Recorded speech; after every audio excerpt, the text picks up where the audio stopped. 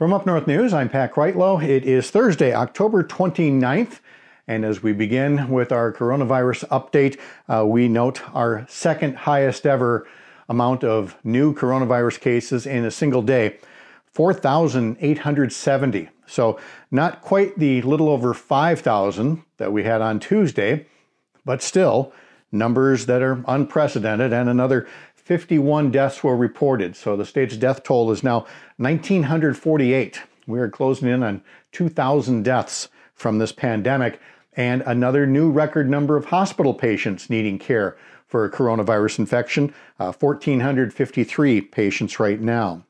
It's led Governor Evers to announce that there are going to be some new community testing sites, 71 of them to be exact. They're trying to take what is currently about 100,000 COVID-19 tests a week and bump that closer to 150,000 tests a week. And they don't want distance to be a barrier anymore because there are only so many clinics, only so many testing sites. And so National Guard troops are going to help staff these 71 clinics scattered throughout the state.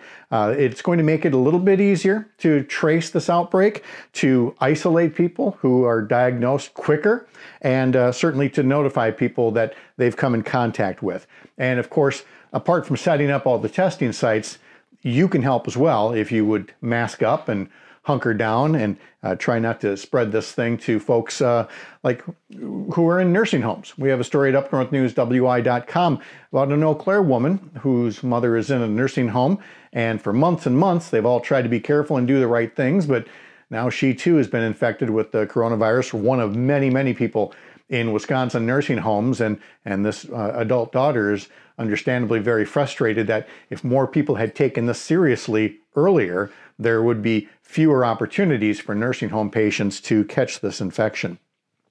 Well, the state Supreme Court, led by conservative justices, has agreed to take on a case directly challenging Governor Evers' safeguard that requires face masks. Now, normally something like this would be filed in court, work its way through, maybe an appeals court, all the way to the state Supreme Court. The state Supreme Court is taking on this one guy's case, challenging the rule, saying that Governor Evers can't put out multiple states of emergency for a single pandemic, even though conditions have obviously changed and gotten a lot worse since things first began.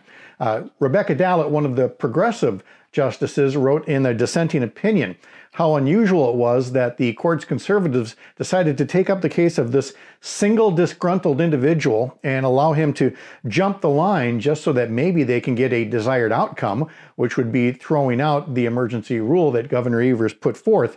Interestingly enough, that rule is going to expire anyway in mid-November, and the arguments for the case will take place on November 16th. So it's a rather unusual exercise, shall we say. But that same state Supreme Court was asked to get involved right away in another case, this one related to the elections, and they said no.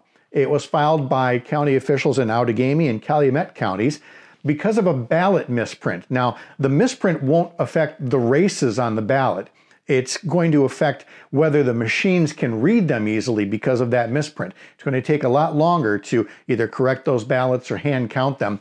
And there's a deadline of 4 p.m. Wednesday, the day after the election, for all these ballots to be counted, even if there's a misprint. So these county officials asked the state Supreme Court to consider giving them an extension, and the Supreme Court said no. They would not take up that case right away. All they suggested was maybe hiring some more elections workers. And again, the dissenting justices noted that there have been so many other instances where the court took up cases directly, bypassing the lower courts, and yet they won't do that to help out our already beleaguered local elections officials. And finally, we want to remind you, if you are part of the 1.6 million people who've already cast absentee ballots, well, great job, good work out of you. But there's still a few 100,000 or a couple 100,000 absentee ballots out there. If you're still holding on to one of those, don't mail it. You're out of time for that. Take it in yourself to your local clerk's office or drop it off in a drop box, or show up on election day and just hand it in the envelope to a poll worker. But one other note, if you have a ballot and you've changed your mind, you want to vote in person next Tuesday, you can do that. It's suggested that you bring the absentee ballot with you, though you don't have to. They have a record of it. But you do have the right to then vote in person on Tuesday, even if you've requested an absentee ballot.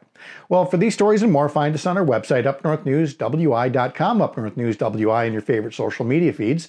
And from the editor's desk, I'm Pat Kreitlow.